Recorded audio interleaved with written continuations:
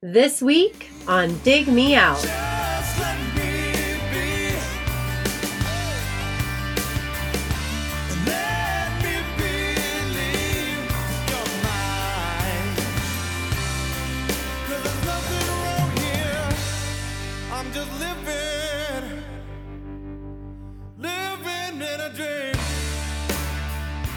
With your hosts, Jason Ziak and Tim Minichi. Jay, this week we're back with what is actually our final review of 2017 Season 7. Last week I said it was our final review, forgetting that we still had one more review episode to do. Because when we originally scheduled the year, this episode was supposed to take place 2 weeks ago, and then we moved things around, and I had not changed my notes. So when I read my notes, I was like, oh, we're doing the Living Color episode. It's our last episode of the year. And then after I, recorded it, started editing, I was like, wait a minute, this isn't our last episode. We've got one more. Wait a minute, I'm a liar. I'm in charge of my own voice, and I didn't listen to myself. Nice work. So Jay, this week, our last episode of 2017, you picked the album. Tell people what you picked. I picked the Archangels by Archangels. Yes, the self-titled and only album by the band came out in 1992. And can you give a little bit of context to who was in the Archangels and why this is your pick? Yeah, I was a pretty big Stevie Ray Vaughan fan in the late 80s. And this was, I guess, the next best thing at the time. It was a bit of a super group. So you've got the Stevie Ray Vaughan rhythm section of is it Tommy Shannon and Chris Layton? Yeah. And then they're joined by two Austin-based guitarists, Doyle Bramhall and Charlie Sexton. To make this sort of dual guitar, dual vocal, powerhouse rhythm section, kind of a Southern blues rock band.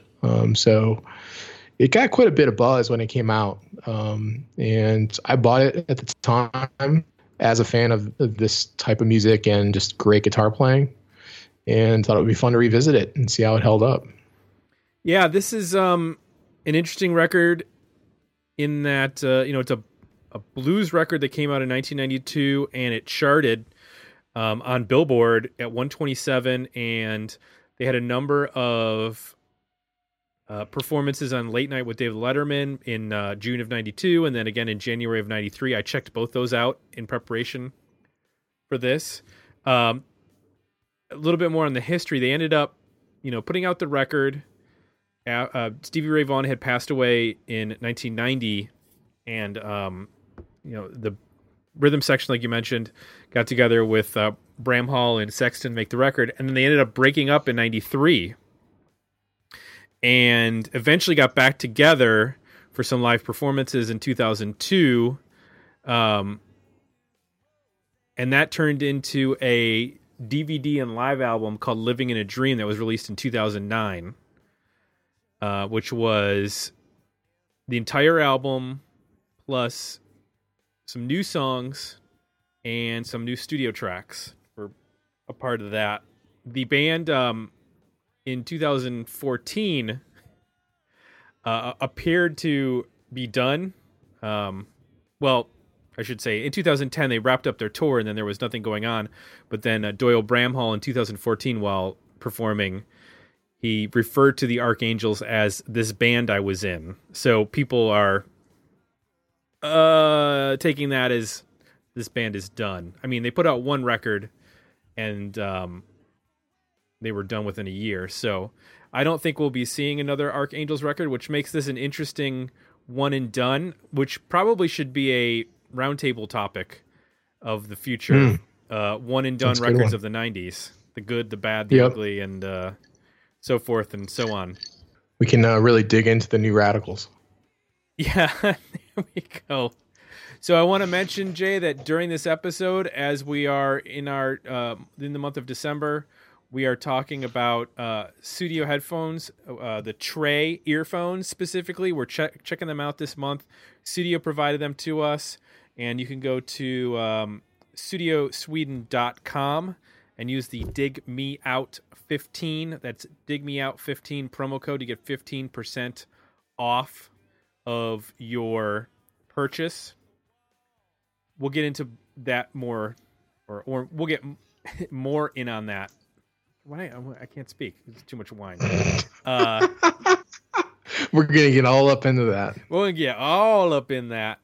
No, we'll talk a little bit more about the studio headphones and what our thoughts on them after this will be our third week with the headphones. So, but before we do that, I want to get to our Patreon page and discuss what some folks had to say about this record. Like Darren Svedson, he said, "Great choice and looking forward to hearing your opinions on this one.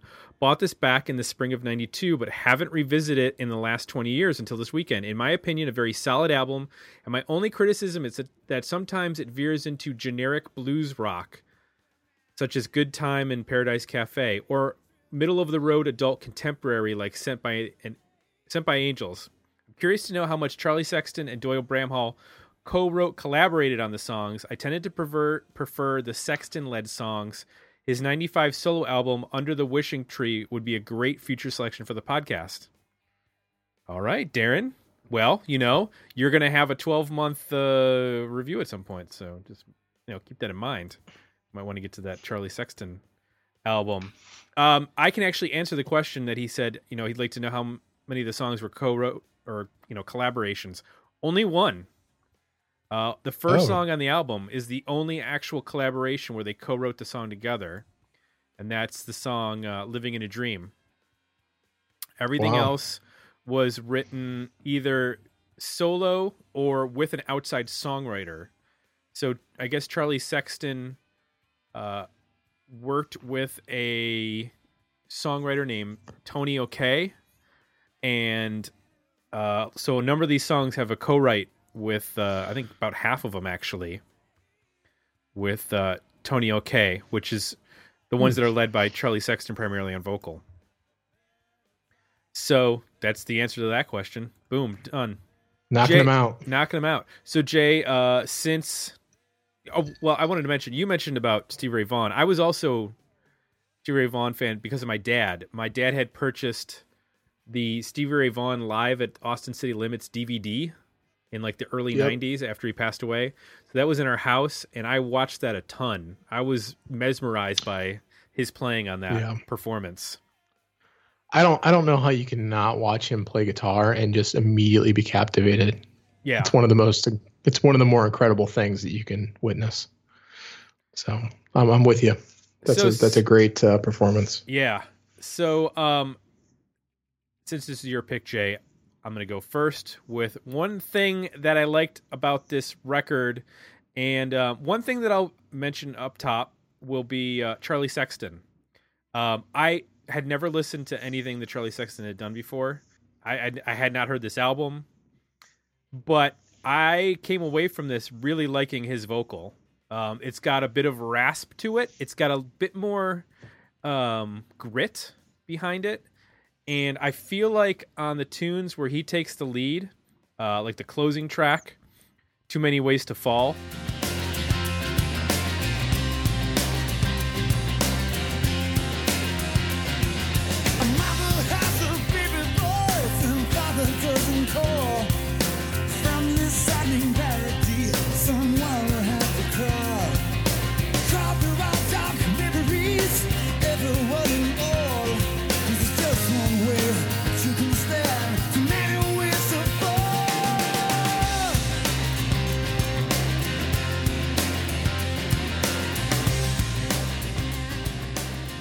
He's got a just a drive to his record to his vocal that I really like. And it's not to say I don't like Doyle Bramhall's, but his is actually like a little smoother.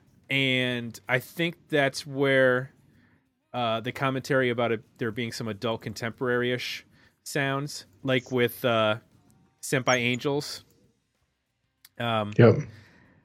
which that song actually reminded me of. Like, there's a vibe to some of these songs that reminded me of other songs. For some reason, that gave me the vibe of Midnight Rider by the Allman Brothers. I don't know why. Yeah, I can hear that. It kind of, and there are some other ones, and we'll get into it.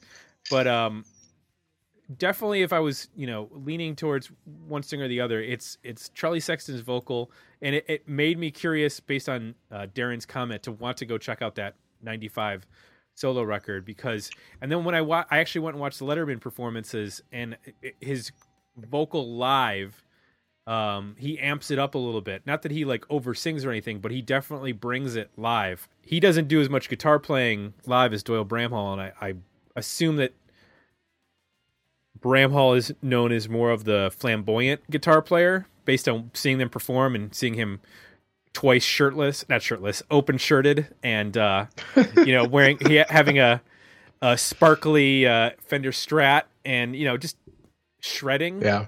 So I got the feeling that Sexton is a bit more reserved. He was also playing a Rickenbacker on the first performance. So yeah, I think it was for Living in a Dream.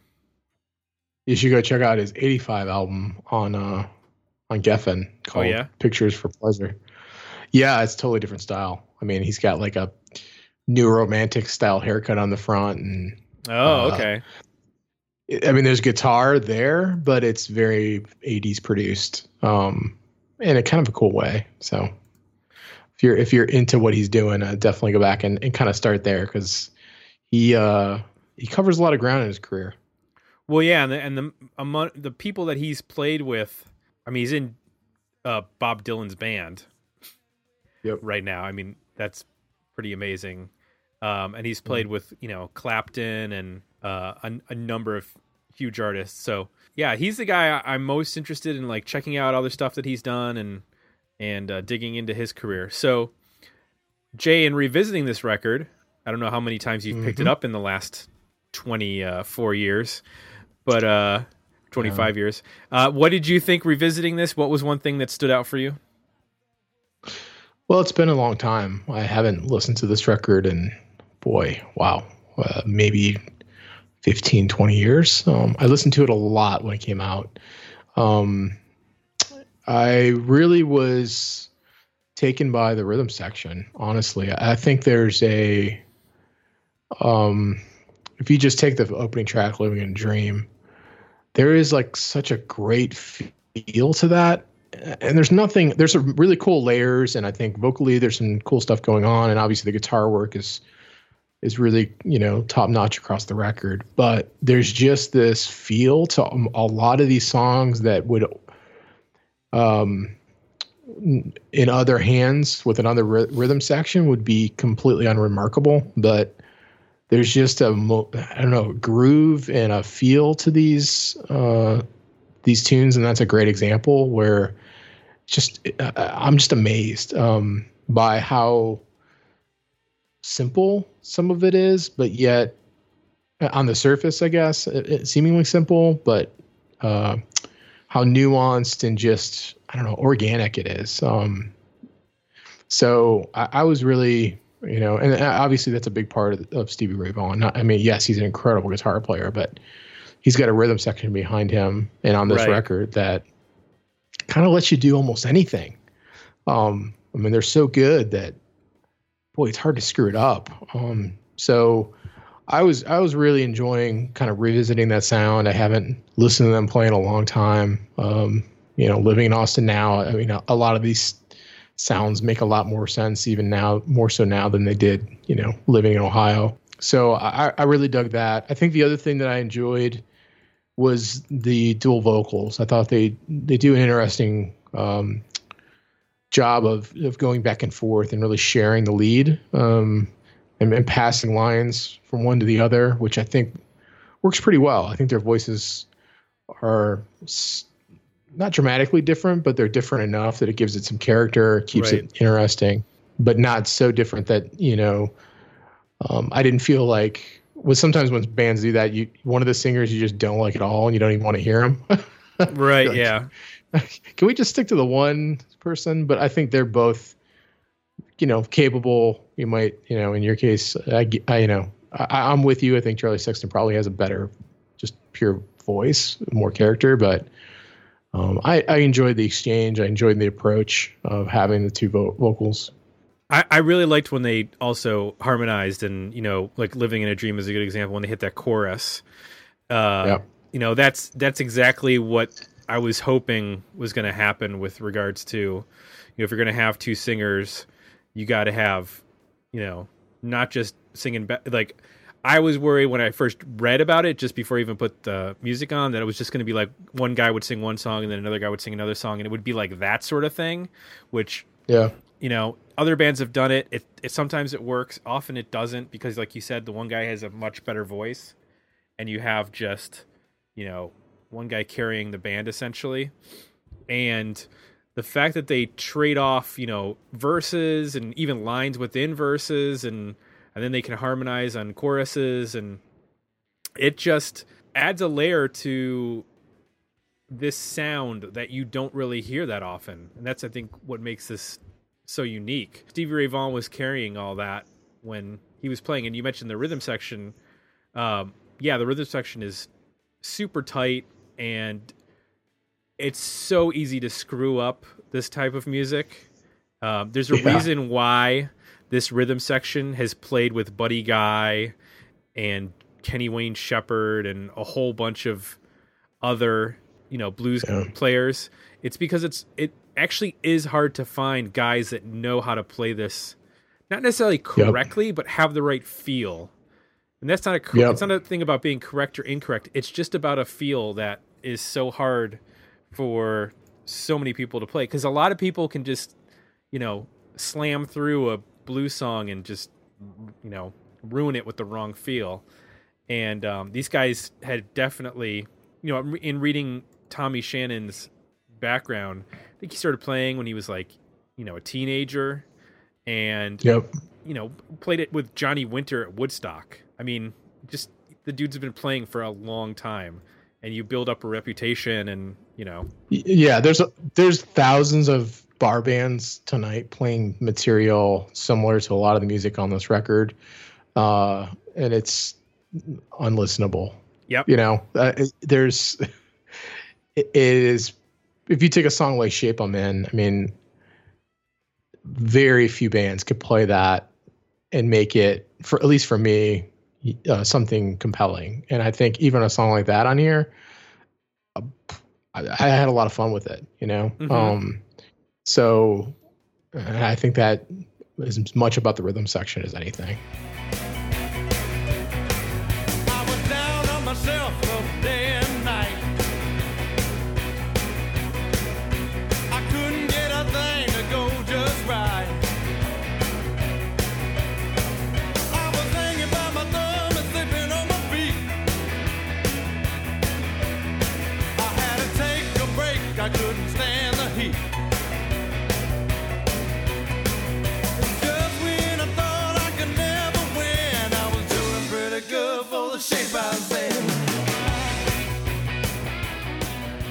Jay, let's take a moment here to talk about the Studio Tray headphones that we were provided by Studio Sweden.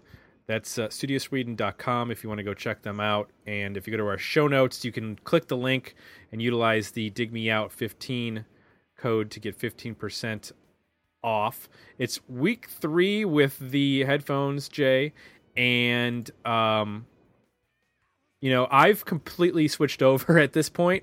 I was mentioning that when I use headphones, I use them for 2 different reasons. One is for when we're actually making the podcast, whether it's recording the podcast and editing it.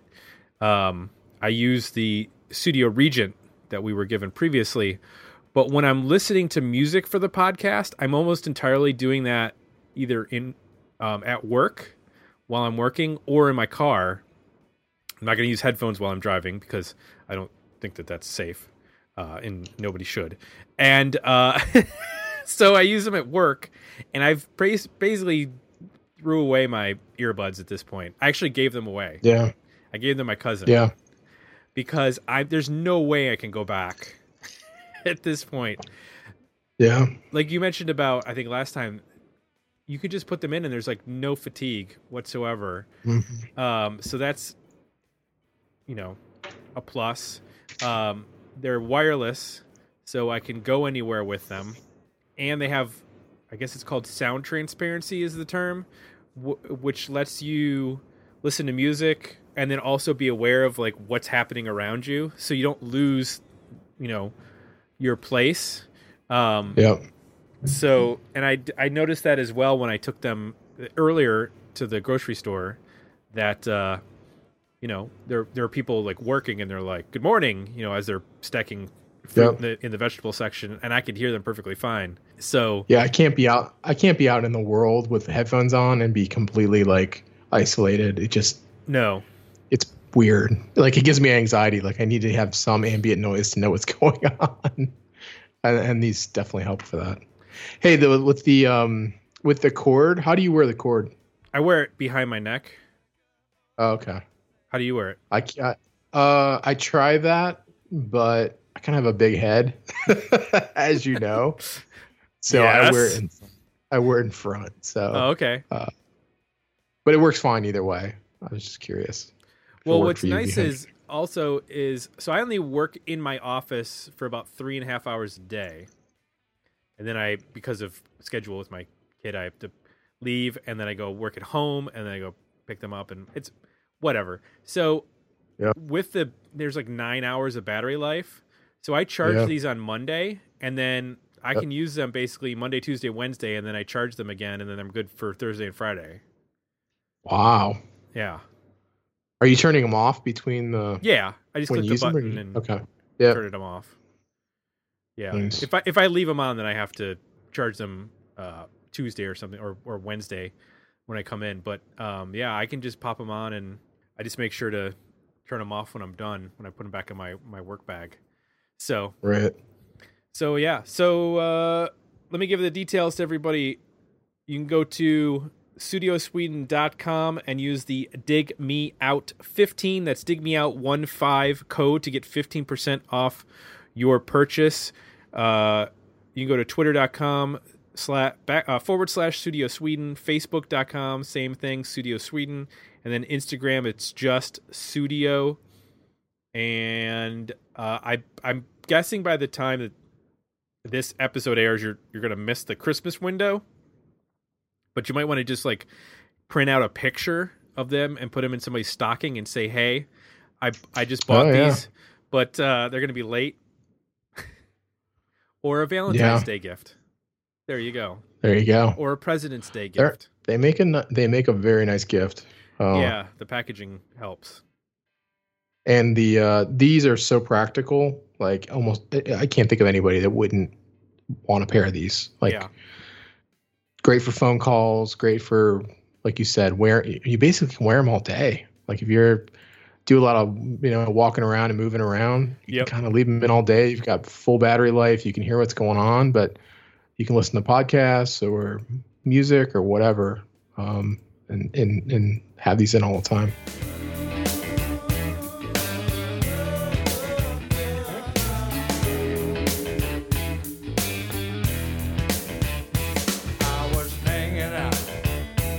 Some friends of mine down in Hollywood are just a wasting time. I knew right there nobody could get me down, 'cause I was taking myself out on the town. We're gonna have a good time.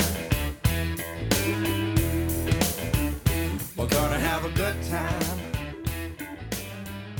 So let's get back into the album, Jay. I want to get into maybe some things that didn't work or we didn't care for on this record. I'm going to start with, I had a hard time.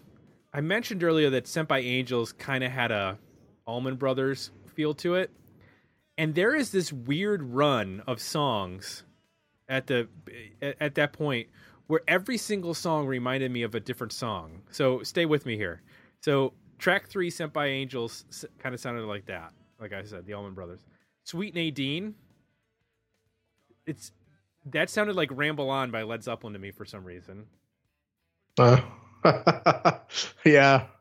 Okay, I hear it. So then the next song, "Good Time" or "Fame" by David Bowie. Did Yeah, a you? little bit. Okay. Yeah, yeah. "See What Tomorrow Brings." That sounded like Hendrix to me, especially Yeah. that guitar tone, that like vibratoed tone. Yep. I don't know, but those 4 songs in a row, and I was like, what is going on here? Like, did they just go, we want to write a Hendrix song, or we want to write a Led Zeppelin song, or I was confused by how all these songs were sounding like other songs. Now, not that they're not good songs, and they do take them in different directions, but yeah, it was just a little weird. I found that odd. Yeah, I guess I hadn't heard that until now. You pointed it out, but now that you have, you kind of ruined the record for me. Thank you. I didn't. This is one of those. I just like the back half of the record, I think, more than the front half is all. Yeah. No, I can hear that. Boy, I know this record so well, it's hard for me. So when you say that, like, I just think of these as Archangel songs, but then when you call it out, I can hear it. Revisiting it, what stood out to me is, there's some parts where I think vocally and just more from a songwriting standpoint, it feels a little, some patron commenters mentioned, just a little generic. Yeah. Blues rock generic. Like I mentioned earlier, I think in some of those cases, the rhythm section really saves it and elevates it beyond just, generic blues rock song. Yeah, definitely. I do agree that the second half, I think Living in a Dream is awesome. I think it does hit a stretch there between Paradise Cafe and maybe See What Tomorrow Brings, although I love that song because it's about Stevie Ray Vaughan. But I do think the second half overall was stronger. I'm with you on that. I think Spanish Moon is really good. Oh, yeah.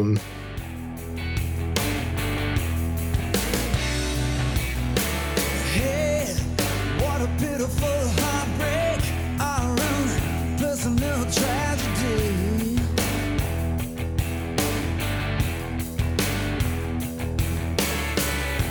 But whoever gets there, I bet against anything like this ever happening to you and me. Now I'm crying. Now I'm dying. Now I'm crying. Now I'm dying. Listen, you can almost hear it. Spanish moon is laughing at you. Listen close, it's getting clearer. Spanish moon is laughing at you.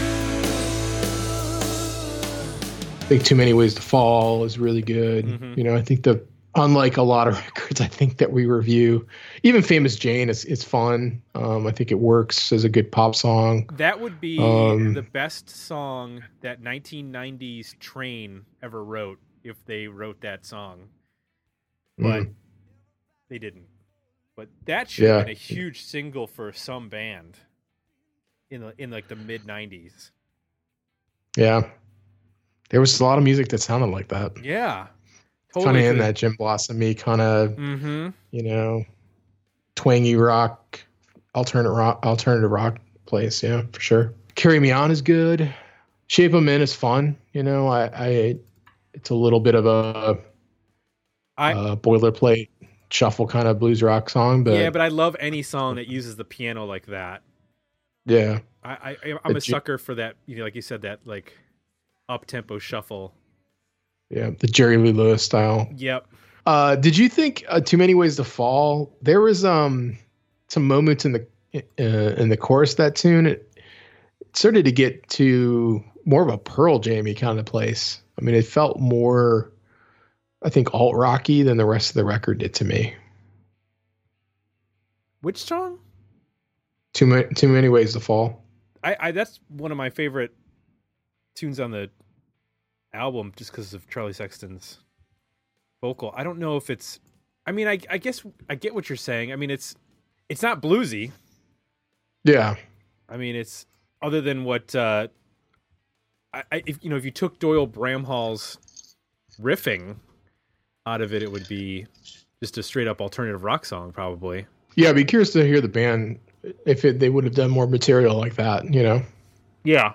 Which I don't know. I guess that means Charlie Sexton writing more, right? Instead of doing either Bramhall or having the co-writers. Maybe if he would have wrote more of the album, but they would have worked more as a showcasing his songwriting. It would have been interesting to hear what that record sounded like. I think we both probably would have liked it even more.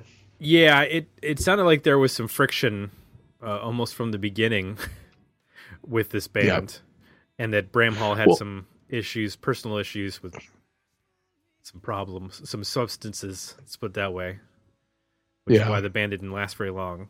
And you can imagine with anytime you get a super group, you're going to have issues with the finances, right? I mean, because everybody's going to want a cut of it, and everybody's going to have ego and want more than the other person, and that's why a lot of super groups are one and done. It just doesn't make sense from a financial standpoint. I'm sure this was probably no different. I mean, Charlie Sexton, all these guys had careers before this, and careers after it. So well, yeah, because Bramhall played with the Fabulous Thunderbirds before this, and which was Stevie Ray Vaughan's brother, obviously, and then he ended up putting out his first solo record after this. So, I mean, he was kind of he was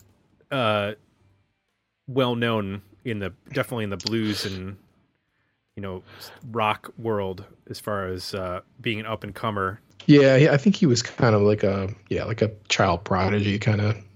Well, his dad was a famous musician and producer and stuff. So this comes out in 92.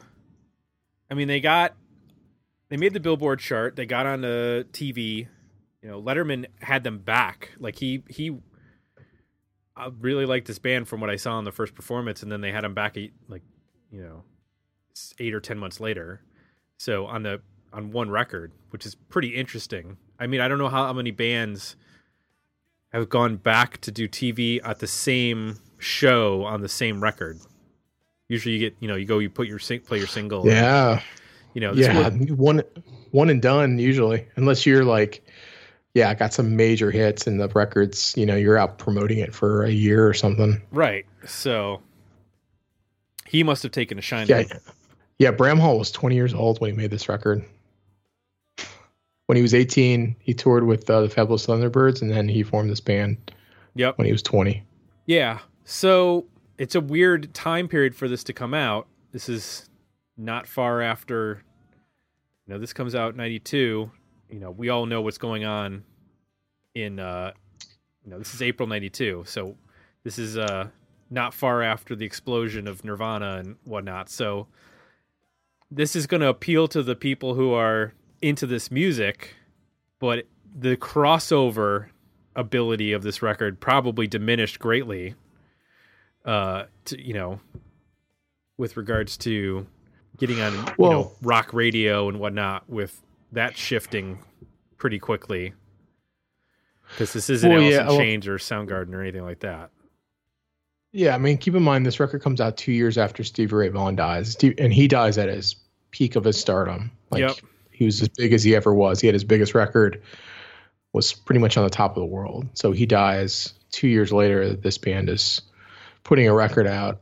I think there was, if I'm remembering back to the time and just trying to characterize it, I think there was some sense that they could pick up the mantle and that he basically had created this blues rock, format. I mean, he single-handedly, along with maybe the Fabulous Thunderbirds a little bit, and you saw bands like the Black Crowes kind of playing in that space. Yep. And, I think there was very much a sentiment that they were going to step in. They were all young, or at least the two guitar players were still pretty young, and, they would just continue forward with what he had started. And I think the reality is that, he's a once in a lifetime talent. So you're not just going to,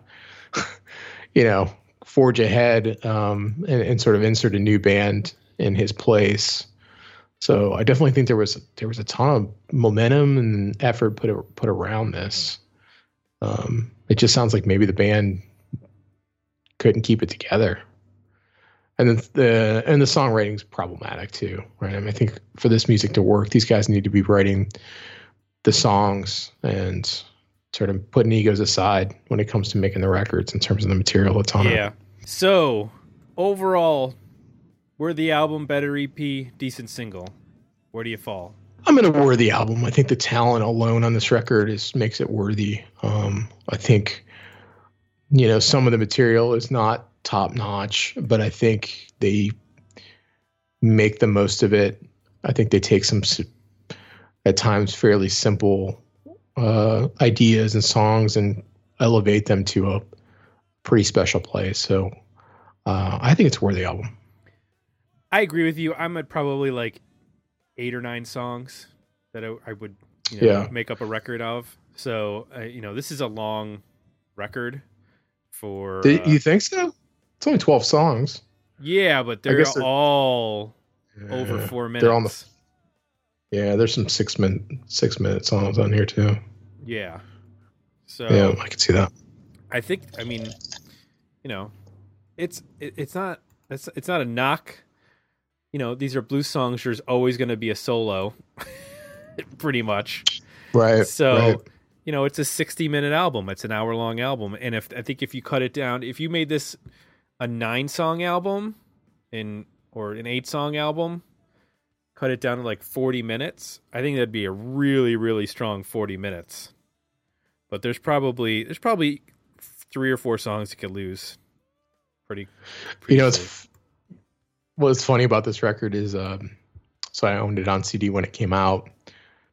When you look at the artwork online now, it looks terrible. Like, you don't appreciate, like, the packaging for this was actually really cool, but something with the reproduction of how the artwork came across, it's like this awful neon green and red. Yeah. Which the printing itself it's more like textured and metallic. It just looks totally different. It's just, it's kind of unfortunate when you go back and look at it. Not only, are you just seeing an image of it, but it's one of those record covers for whatever reason just does not replicate very well as an image on a screen, and it just kind of looks terrible.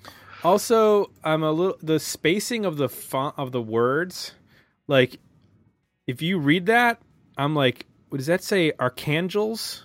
Like, what is the? Well, what's funny is that the name of the band's Archangels. The name of the record is The Archangels, and then the live album that came out, I'm trying to find it. It's capital A, capital R, capital C, Angels. So the same term they're using 3 different ways for the 2 records that they put out. Which makes no sense. I don't know what's going on there, but focus, people. I know. Find one and stick to it. All right. Well, that's 2 worthy albums for myself and Jay. If you like what you heard on this episode, please consider leaving us some positive feedback over at iTunes. And of course, you can join us at Patreon.